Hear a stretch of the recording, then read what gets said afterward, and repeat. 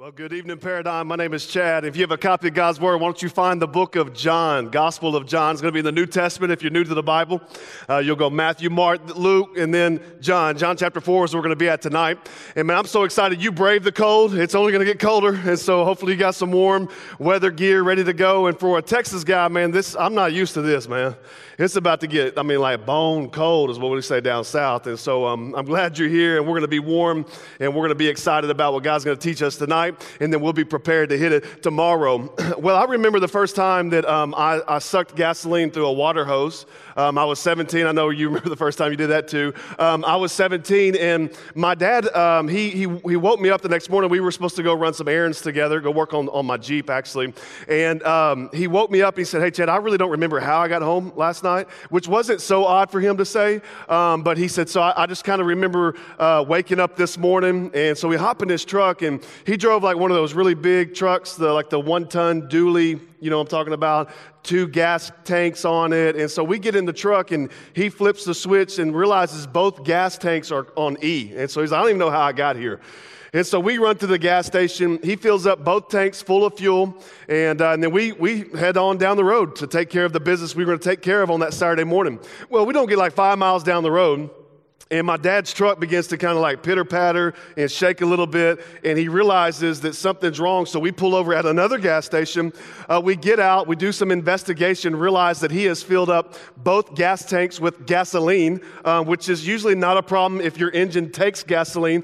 This was a diesel engine, and so it didn't operate properly. But my dad's probably like some of y'all or some of your dads, like doesn't waste anything, and so what he does is he hops on the phone, calls my brothers. We were all in high school together, so we're that close in age. So we were all driving, but just like balling on the budget, you know what I'm saying? Remember those $10 get you down the road days, you know what I'm talking about? And so we were always rolling like quarter of a tank or less in the gas tank. And so he calls my brothers and he says, "Hey, bring a couple of gas cans, bring your cars, and bring a water hose." And so I'm like, gas can, got it, cars, why do we need a water hose? So they get there, and he proceeds to cut the water hose, stick it in the gas can, and then hand it to me and say, "Hey, do you know how to siphon things?" And I'm like, I'm not real sure what you're asking me, because it seems like you're asking me to huff gasoline, and I'm not down with that, and so not a good idea.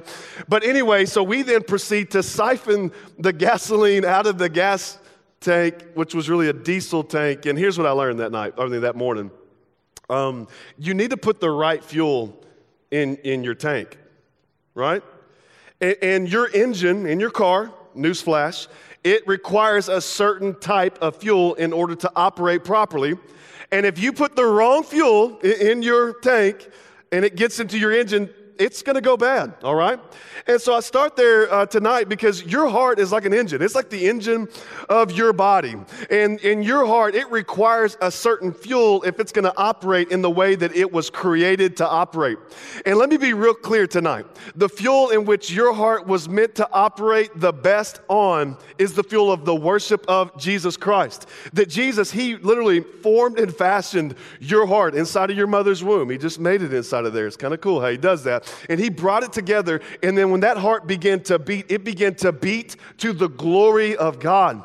And so when we join the way that we were created and we align our lives with the Creator, we begin to rise up to the reason and to the existence of our creation. And so tonight I want to call you to join me in this revolution called the Jesus Revolution, the irresistible revolution that swept planet Earth 2,000 years ago when Jesus stepped down in time and he lived a sinless life, but then died on a cross and then rose from the grave and ushered in this great movement we call the church. And what has marked the church is that they have lived lives of worship. And listen, worship, get this out of your mind that worship is just what we did earlier. Okay, I mean, that is worship, but it's not limited to just that. And so worship isn't just something that you do a couple of hours a week, maybe Tuesdays and Sundays. Worship it's a way of life. And so I want to invite you maybe even to change your paradigm when it comes to worship and when it comes to church and when it comes to what is going to fulfill you ultimately. And I want to invite you into tonight, and I want you to see that we're going to talk about the fuel of the revolution. That's what I've titled this message, the fuel of the revolution. And I want you to see that worship is in savoring God. Worship is in sacrificing for God. And worship is in singing to God. Point number one, if you're taking notes tonight, I want you to write this down. Worship is in savoring. Worship is in savoring. So John chapter 4, Jesus is having this conversation with this woman. And the way that they meet is a little bit odd. There's a lot of cultural tensions around him meeting this woman. So if you know much about the history, there's this old school racism that exists in the Middle East between the Samaritans and the Jews. And this woman was a Samaritan. And then there was a lot of sexist that took place back in the day. And so typically women didn't talk to men, and then especially not at high noon. And so this woman, we could just say she was a woman of the street, all right? And she goes up to this well because she's thirsty in more ways than one, all right? And then Jesus begins to strike up a conversation with her. And Jesus begins to tell her, hey, like he says, say girl, maybe not in that language, but he says, say girl, could you get me something to drink? And she's like, why are you talking to me? She's a little bit confused. And then he says, well, if you knew who was talking to you, then you would ask for a drink that would satisfy every longing that's inside of your heart. And she's like, okay, I'm listening, right? And then he begins to say, okay, well, go call your husband. And that's where we pick up in the text. John 4, start here in verse 16. Jesus said to her, it's about to get awkward, go call your husband and come here. And the woman answered and said, I don't have a husband. He said, you have well said, I have no husband, for you have 5 husbands. Bum, bum, bum, right? And the one whom you now have is not your husband. In that you spoke truly. That Jesus is, listen, Jesus is savage, y'all, all right? I'm telling you may have come in here tonight expecting like baby farts and pumpkin spice and pixie dust and all that stuff, just feeling good and it's something cute and light, but Jesus don't operate that way. If you're going to have a collision with the creator of your heart, he's going to go after your heart relentlessly. And that's what he's doing here with this woman. He's like, hey, I want to give you this living water that you'll never thirst again. And she's like, okay, tell me. He's like, but first we've got to do some work on you, girl, all right? And so he calls out some of her things, and he's calling out some of those things that she has decided to feast upon. He's calling out some of those false fuels that she's put inside of her heart, thinking that she'll get fulfillment. And listen, she had fueled her heart with sex and relationships, and she was breaking down. And maybe that's you here tonight. Like maybe you've come here tonight, and if you're being honest, which I know it's in church, and I know that's hard to do at church, right? But if you're being honest with yourself, maybe you've come in here tonight, and you're feeling that sense of like you're just kind of getting by in life. Or maybe you've even come, if you'd be so honest, and you are broke down. Or maybe like you know the Lord, like you've tarried with the Lord, that's how we say in the church. You've walked with him for some time, but if you're being honest, like you're rolling on fumes tonight. Like your spiritual gas tank is on E. And that's where this woman was here tonight. And maybe the reason why you might be in that place tonight is because you are not receiving the proper fuel for your heart, or you're chasing false fuels trying to find fulfillment for your heart. And so, I mean, we do this. We're natural, just like idol-making factories inside of our heart. Like we run after all these things thinking that they're going to find fulfillment. And so one of the things that we run after is the stuff, right? Like we like, you had a great Christmas maybe. You got some coin for, we're in that age group where you don't want things. You just want gift cards and envelopes for Christmas, right? And so you can go like invest it or go spend it down at the plaza. You can get a new outfit. We like new cars. Amen? Nobody like a new car up in here? Like, come on, man. Like the smell of a new car, the sound of a new car. I love a new car. I love new shoes. I love new boots. I love to wear new boots and then pull them off, and there's kind of that moist, humid, because my feet sweat, and I just love to just breathe it in. Oh, it's like glorious. The leather smell mixed with my foot sweat. It's amazing. It's like, essential oils, but different, right?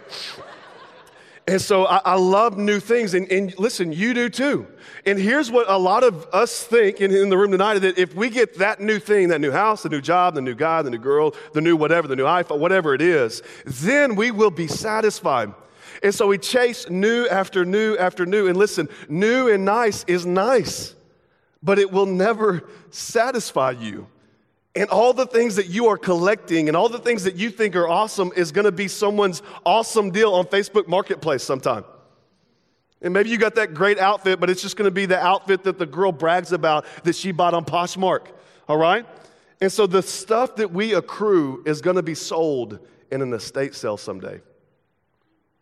And so it's not going to satisfy you. And so others of us, we run after like sex and relationships, right? And when are we going to learn?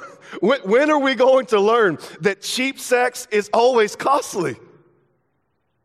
That pornography is not an antidote to our desires.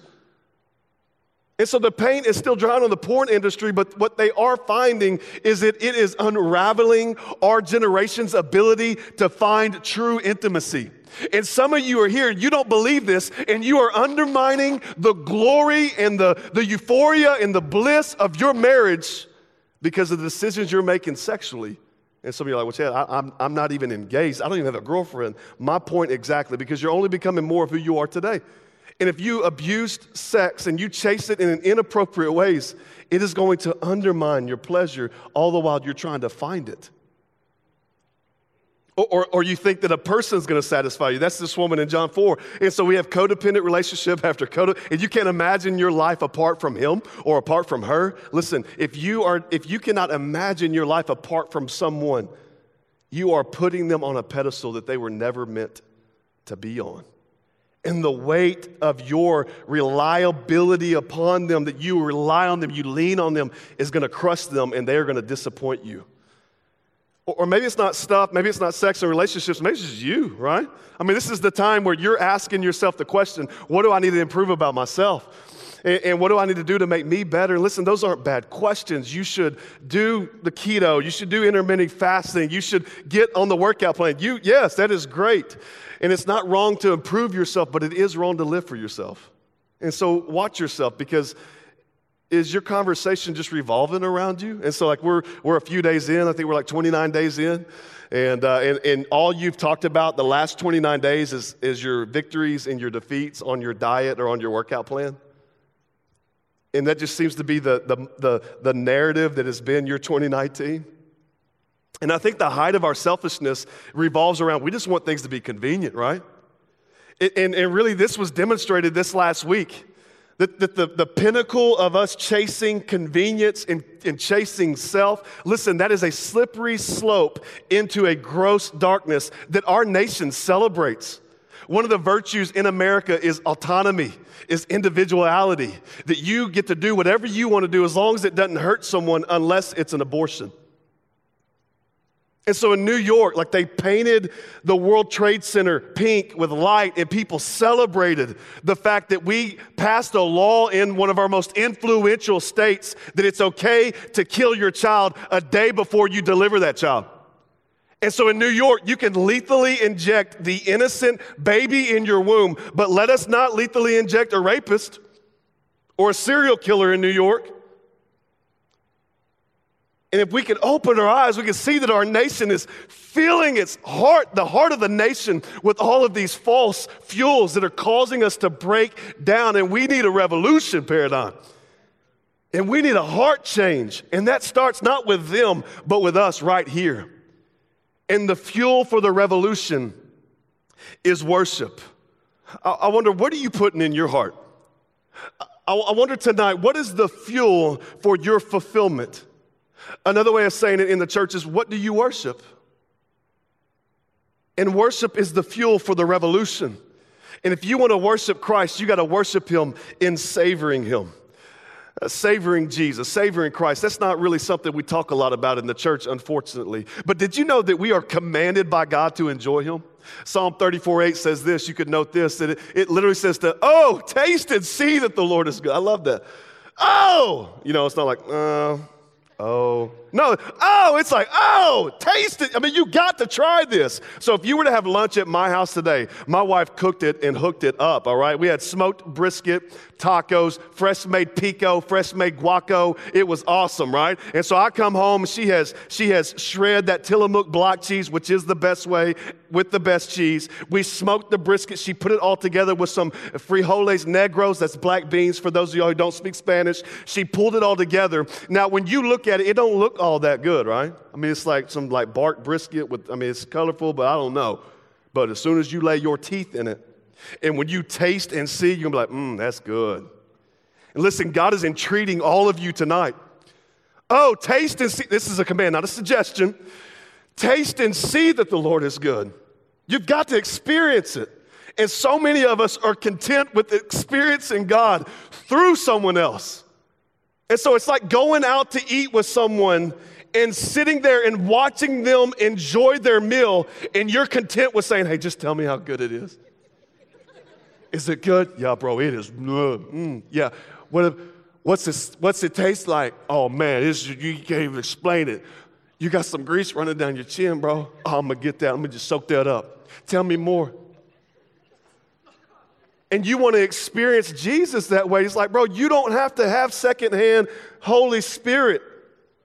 You can get him firsthand. Come. Oh, taste and see that the Lord is good. Elsewhere, he commands us. In Psalm 37, he says this, delight yourself in the Lord. Not a suggestion, a commandment. Delight yourself in the Lord. I wonder, is that your experience with God? When somebody says, hey, bro, how's your walk doing? That's how we say it in the church. Like, how's your relationship with you? We say, how's your walk doing? How's your walk? Do you say delightful? Probably not. How's your walk, bro? It's delicious. Do you use adjectives of savoring and enjoying God to describe your relationship with Him? Do you enjoy God? Listen, the more gladness you have in God, the better. That God is the genesis of joy, and He's the genius of joy. And so why would we be so surprised that God says, hey, come to me and find joy, that the fuel for your fulfillment is in the enjoyment of God. And when we worship God, listen, we are savoring Him, and we are reflecting back to God the radiance of His worth. John Piper, he famously says it like this, that the chief end of man is to glorify God by enjoying Him forever. That God is entreating all of us tonight to enjoy Him. So this last weekend, I had the chance to take my wife out on a date. And we love to compete against one another. And so sometimes that's good, sometimes that's bad. But in this particular time, I dominated, so it was all good. She let me win. And so we went to Main Event. Holla at your boy, okay? Main Event people? All right. Anyway, and so we went to Main Event. We were skee balling, like, you so fine. I'm gonna get 100, all right, you know. And then we basketball, all the games. And then we shot pool. It was cool, man. We had a great time. And I want you to imagine that you had kind of like a backseat perspective once we got in the truck. I want you to imagine that we got in the truck and she looked over at me and she said, Chad, I had a blast. Thank you so much for taking me on a date. I want you to imagine that I looked at her and said, it was my duty to entertain you. You've been like, oh, no, he didn't. No, he didn't. And what would that show of my love for her? As opposed to us getting in the truck and she said, Chad, I had such a great time. Thank you so much for taking me on a date. And I grabbed her by the hand and said, baby, you are my woman. You are my lady. I had such a great time with you because, listen, I enjoy you. And you'd be like, oh, I need to get out of here, right? Listen, what brings more glory, what brings more beauty in my relationship with my wife, when I enjoy her or when I endure her? And so many of you, when you think about your relationship with Christ, it's kind of like this dutiful worship of God. And listen, God does not want your begrudging, dutiful worship of Him. He is entreating all of us here tonight to taste and see His goodness and to delight in Him. That's what God wants for the people of God. But in order to savor Him and enjoy Him, we got to have the right combo.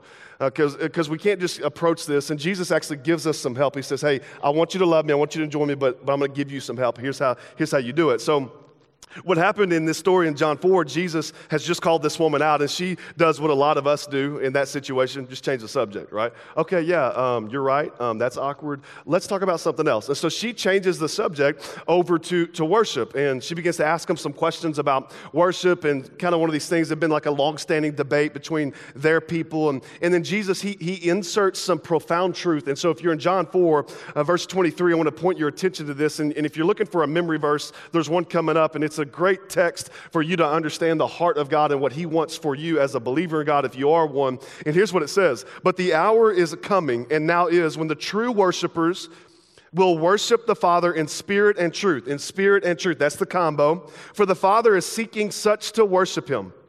Verse 24, here's the memory verse.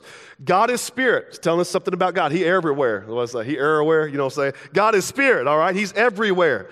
God is spirit, and those who worship him must, okay, here it is, not a suggestion. Jesus, the lips of our Savior, of our front runner, excuse me. That was my middle school moment. All right, I'm back. Anyway, those who worship him must worship in spirit and in truth. Somebody say spirit. Somebody say truth. That's the combo, if you want to savor God. Spirit and in truth. Listen, spirit, that's that emotional, that intimate aspect of worship. That's where we say in the church when like, oh, that's my song, man, I'm just feeling it, right? That's when you hands raised, you just, just snotty nose, you loving Jesus right in that moment. You're showing it. That's the spirit. You feeling it. All right? The truth, that's like the systematic theology. That's like the Bible study, like deep contemplative. I like to mine the depths of doctrine. I like to read people like Spurgeon and Hodges and MacArthur and Luther and blah, blah, blah, like all that kind of stuff, And that's the truth piece. And what Jesus says is that you've got to have the intimacy and you've got to have the information. You've got to have the spirit and you've got to have the truth. But the problem is that a lot of us have come here tonight, and when it comes to worship, like we got the spirit down. Like we love the spiritual aspect of it. And actually, this is a growing notion in our world today, that it's all about the spirit. It's all about the spirit. But Jesus says, no. If you don't worship me, you got to have the combo right, spirit and truth. And so we have a lot of people that they just kind of err in the side of spirit. So I want you to imagine that you're watching the date that I was on Saturday with my wife, and we're shooting pool, and I take a moment where I just kind of grab her by the shoulders, and I'm like, all right, here's my like affirming moment, right, where I grab my woman by the shoulders, I look at her in the eyes, and I just tell her who she is to me, okay? So I want you to imagine that you're there, you're watching this, and I grab her by the shoulders, and I'm like, Chelsea, you are amazing. Like, you are the woman of my dreams. And your blonde hair, I just want to smell it. And it's just like a flock of angelic spaghetti coming off your head. And your brown eyes, oh my goodness, brown-eyed lover on the other side of town, Alan Stone said. And that's you, like you're just here. Oh my goodness. And you were like, some of y'all be like, oh, that is so sweet. I wish my man would talk to me. Unless you knew Chelsea. Because Chelsea has not blonde hair, but brown hair. She has not brown eyes, but green eyes. You say, bro, you had the right heart. You had the right heart, bro. I ain't taking that away. It was romantic. It was shoulders, moment, eye contact, but you didn't have the facts right. And a lot of you come here and you worship like intense. You are intimate with the Father, but you're ignorant to the Father. You have the right spirit, but you don't know God. You don't know the person you're worshiping. You're just feeling it. And Jesus says you got to have the right combo if you're going to savor me. And so you got to have spirit and truth. Others of you, you err more on the side of truth. You're like, man, I want Bible study, I want doctrine, I want sermon after sermon, I want podcast, I want the truth. And it's the same as if you were in that moment. I grab Chelsea by the shoulders and I say, Chelsea, this is my moment for me to honor you. You have brown curly hair, you have green eyes, you are my wife, I love you.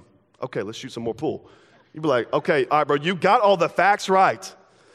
But can I get a little bit more juice in that, And listen, a lot of you have the facts right. You have all the right doctrine, but your worship is dead.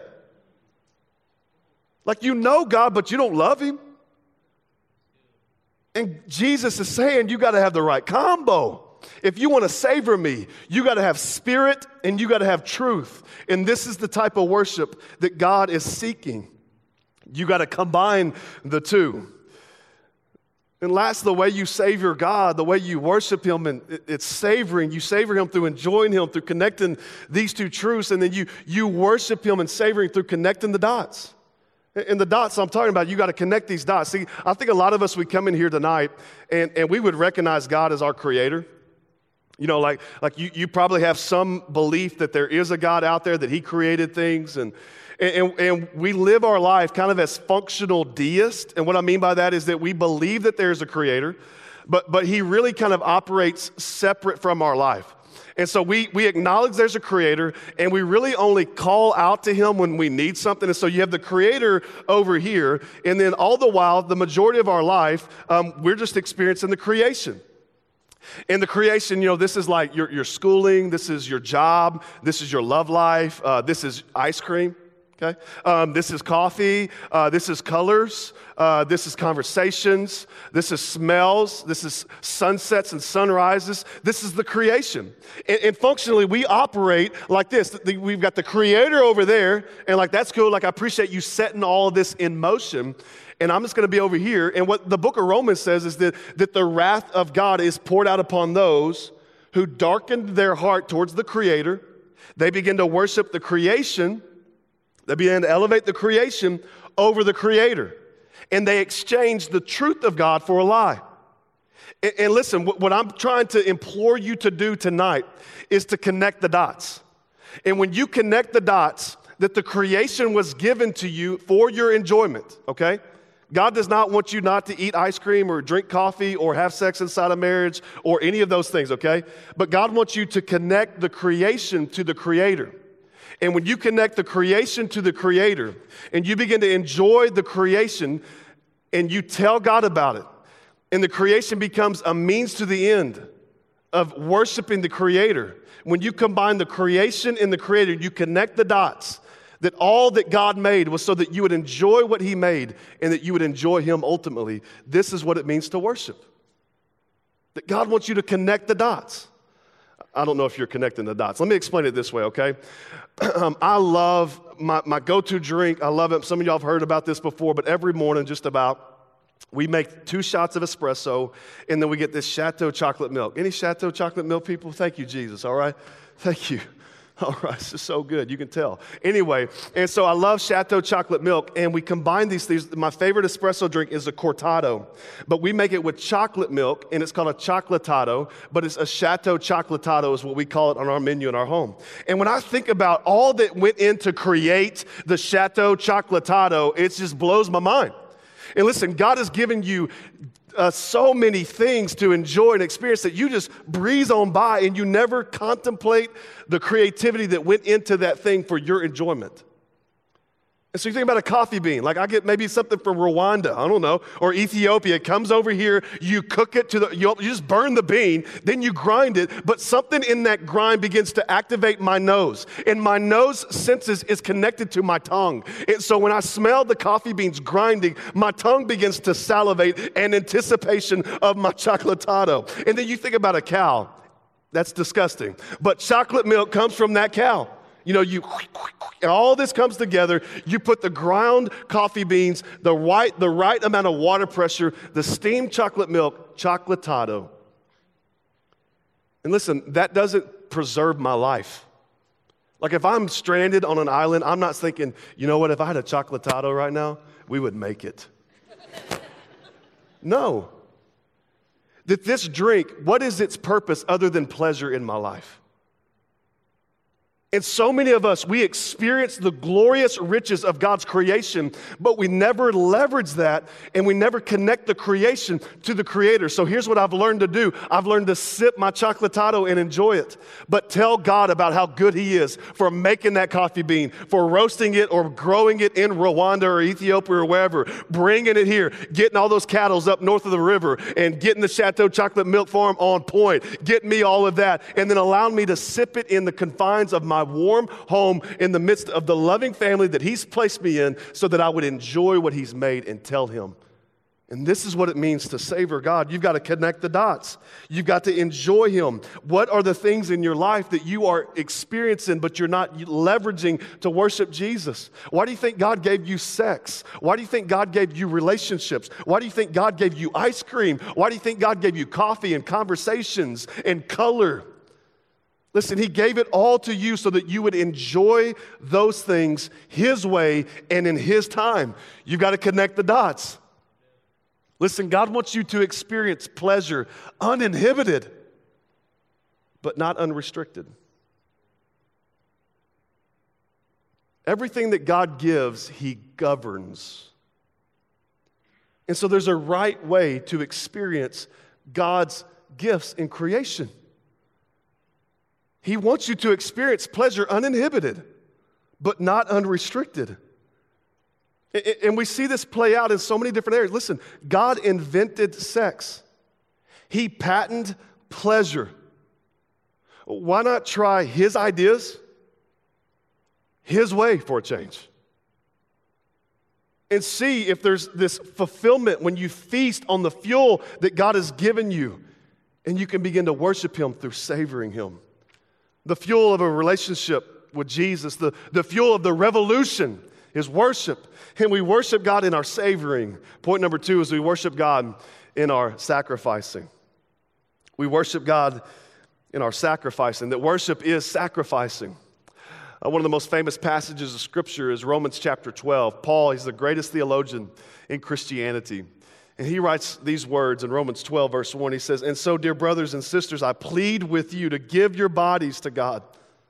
He's like, give yourself to God because of all that He's done for you. Some of your translations say, by His mercies. He says, let them be a living and holy sacrifice, the kind that He finds acceptable. And here's what he says, this is truly the way to worship Him. Revolutionaries worship Jesus through sacrifice.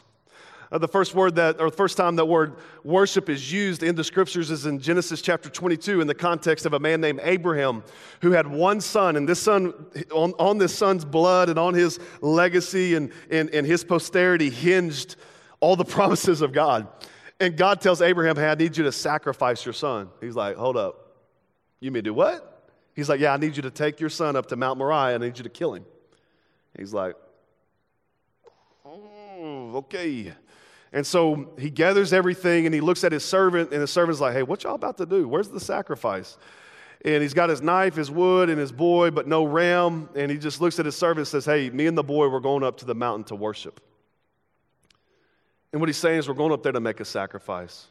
Now, spoiler alert, Abraham did not kill his son. God's not down with child sacrifice and that sort of thing. God stopped him, but here's what he wanted to see. Abraham, will you trust me with the thing that is most precious in your life? And I think most of us come in here, and maybe you have children, maybe you don't. Probably the majority of you don't have kids. And so when I think about what is the greatest thing that you could sacrifice to God, it's you. It's what Paul says, that I plead with you to give your body to God, to lay your life down. That sacrifice and worship, those are linked layers in Scripture. You know what I'm saying? They're always connected. They're always moving together. And so Paul calls us to sacrifice the most precious gift in our life, and that is our lives. We looked at last week that revolutionaries, they take up the cross. They deny themselves. They follow Jesus. This is the call of the revolution. They offer to God what is most precious in their life. Because listen, God cares about you more than you do. He made you. And so you're wondering if you can trust what is most delicate, your heart, over to God. He's like, listen, I made your heart, and you can trust me with that which is most precious in your life.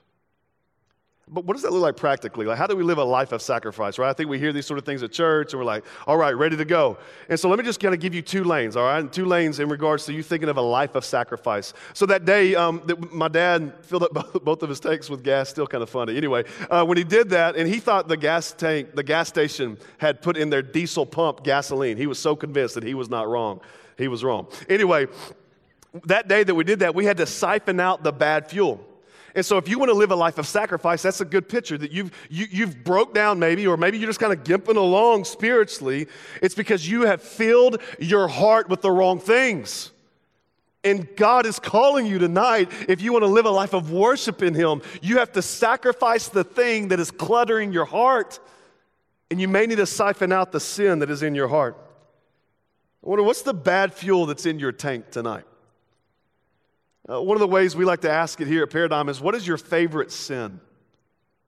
What is the sin that you're trying to, what is the struggle that you're trying to smuggle into your relationship with Christ? Like, God, I know you love me and I know you want all of me, but can I still have Him? God, I know you love me and I know you want all of me, but I'm just going to smuggle in this spending habit. God, I know you love me, and I know you want all of me, but I'm just going to eat however I want. God, I know you love me, and I know that you died for me, but I'm just going to smuggle in my self-righteousness because I'm awesome. What is the sin that is in your heart that you need to siphon out of your heart? Maybe it's stuff. Maybe it's sex and relationships. Maybe it's your selfishness.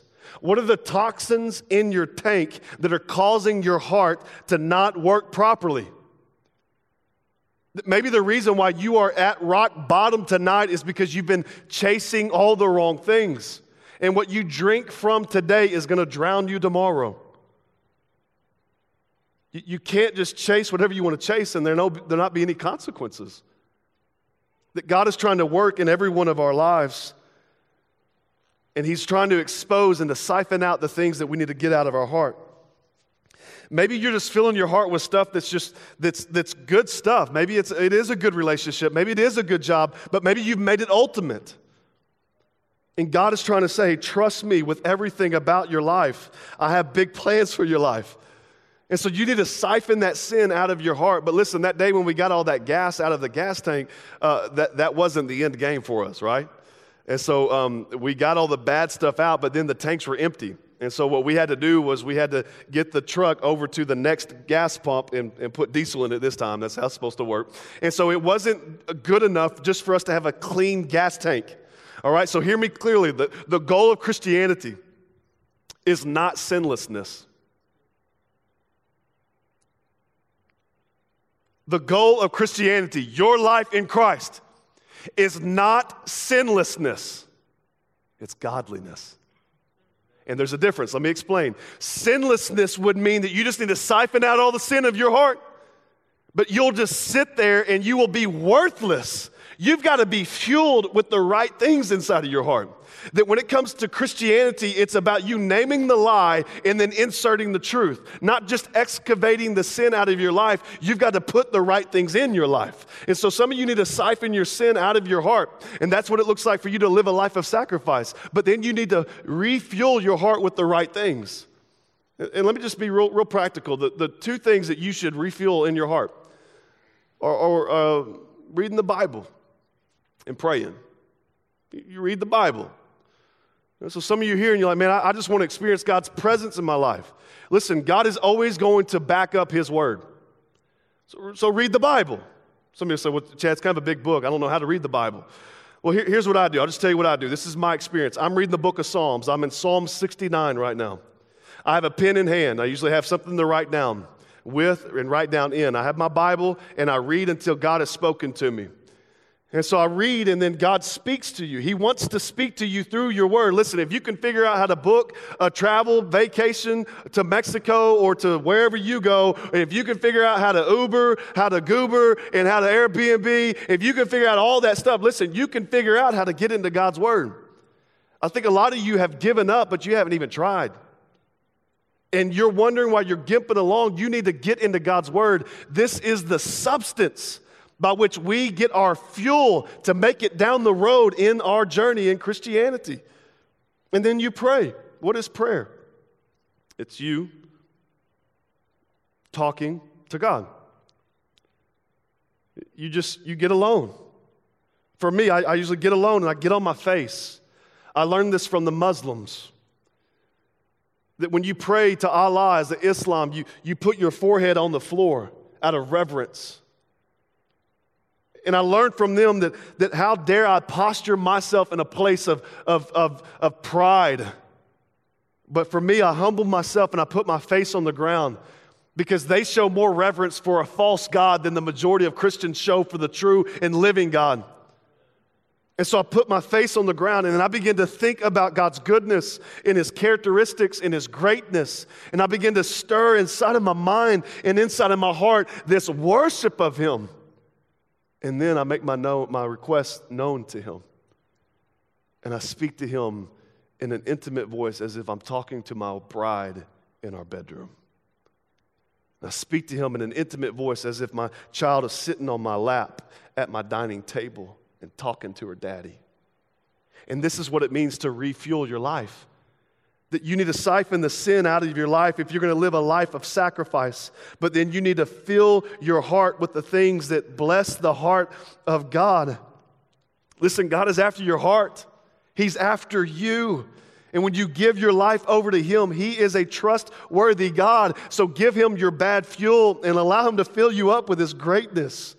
I love that Jesus promises this woman in John chapter 4, verse 13 through 14. He answered her and he says this about himself. He says, whoever drinks of this water, referring to the well, will thirst again. But he turns it to him. He says, but whoever drinks of the water that I shall give him will never thirst. But the water that I shall give will become in him a fountain of water springing up into everlasting life. That Jesus is saying, I want to satisfy and gratify all of your eternal longings. And listen, I can. And that worship is the fuel for the revolution. And when you savor God and you're living a life of sacrifice for God, it gives substance to the song that you raise up to God. Point number 3, if you're taking notes, finally tonight, write this down. Worship is singing. Worship is singing. Revolutions have always been marked by songs, right? Like you look at these great movements, there's typically like a national anthem tied to them, or there's typically some sort of a song that just rallies the cause and rallies the people around the cause. And listen, this is how we were made. Like we were made to come and unite with one another and raise our voices and find strength in that. Songs, they are powerful things.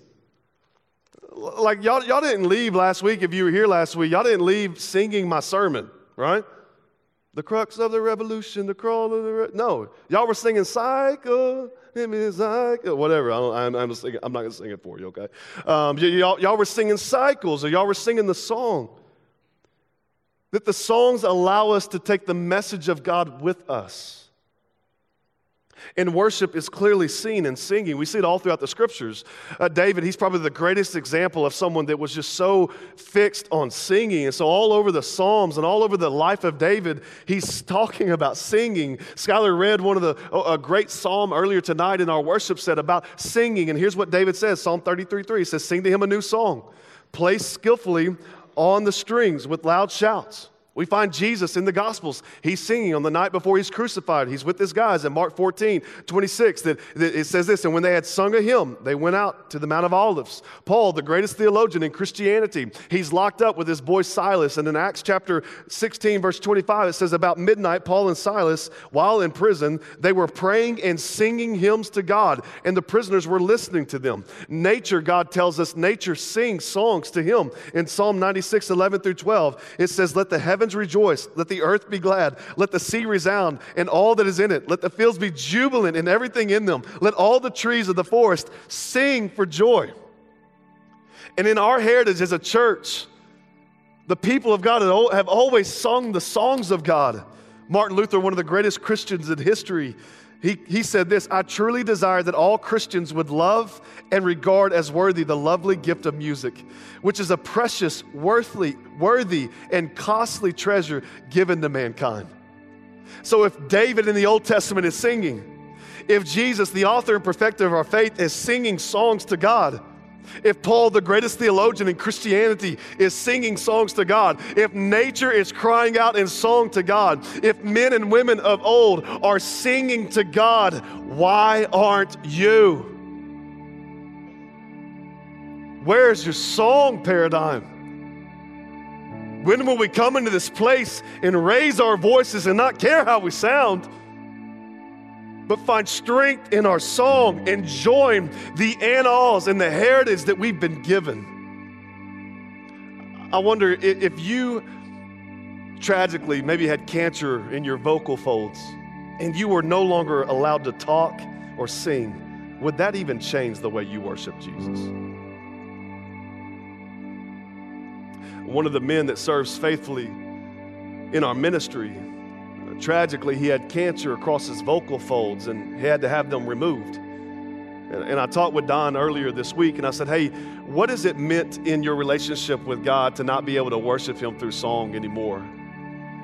And he said, well, when I could sing, I always sang louder than I probably should have. I sang in the same tone that I would use to call the cattle.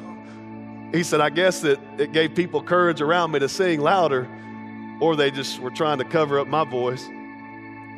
He said, I've always enjoyed hearing the songs of other people.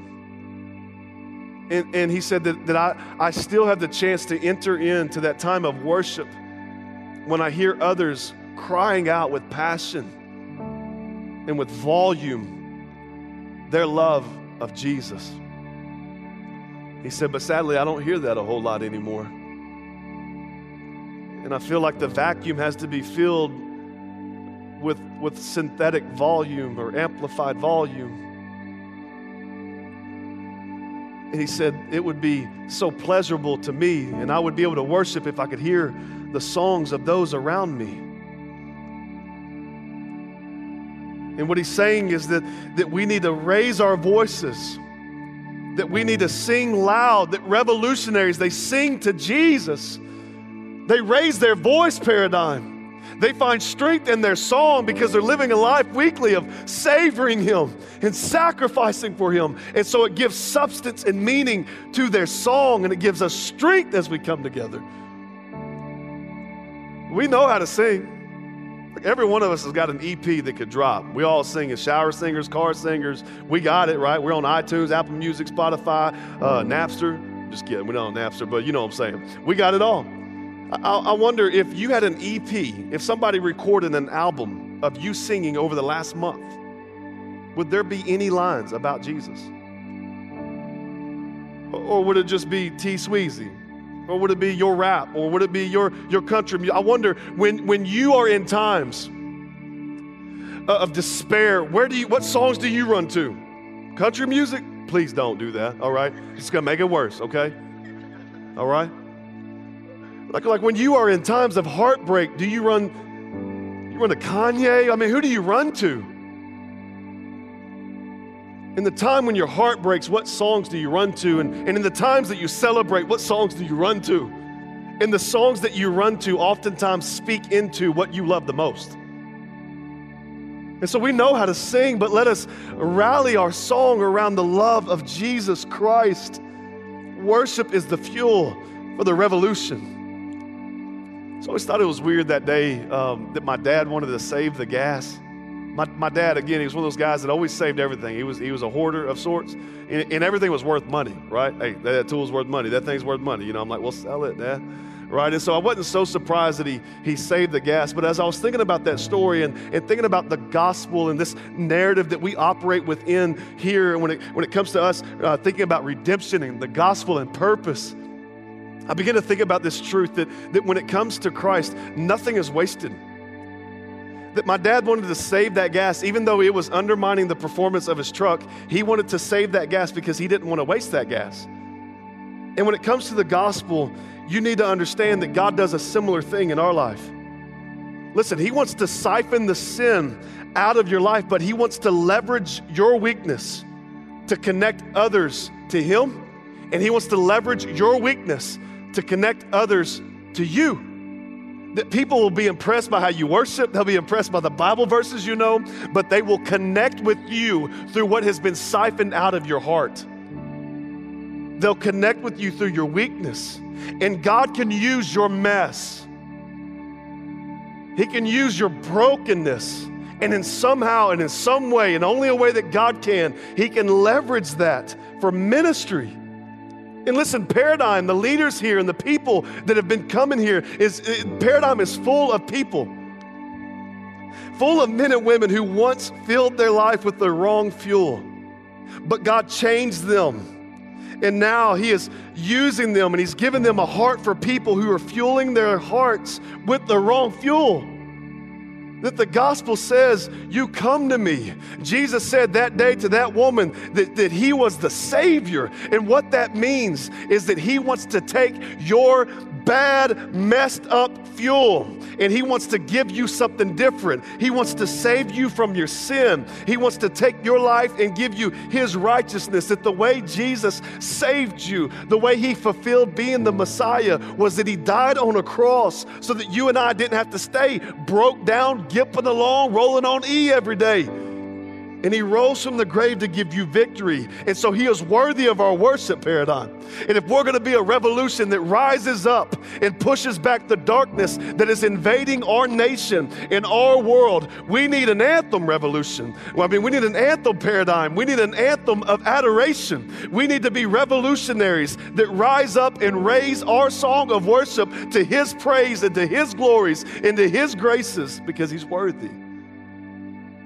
So let us be people who have been changed by Jesus and and raise our song to Him. Let's pray.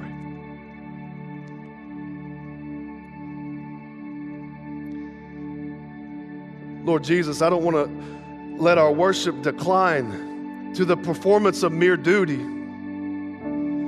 God, I don't want to let the childlike awe and wonder get choked out by unbiblical views of virtue. God, help us not to let the scenery and poetry and music of your relationship, of our relationship with you, shrivel up and die. Lord Jesus, you have the capacities for joy that are scarcely imaginable. God, we were made for the enjoyment of you, and help us to understand that. Help us to awaken to these glorious realities no matter how long we've lain asleep. Help us to know it's not too late. God, I pray that you would quicken your power in this place, that you would open eyes for your glory, that we would understand it's all about you, God.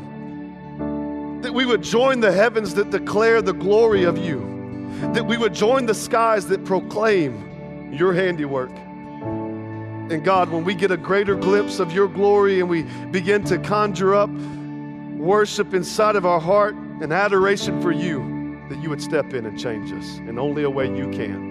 In Christ's name.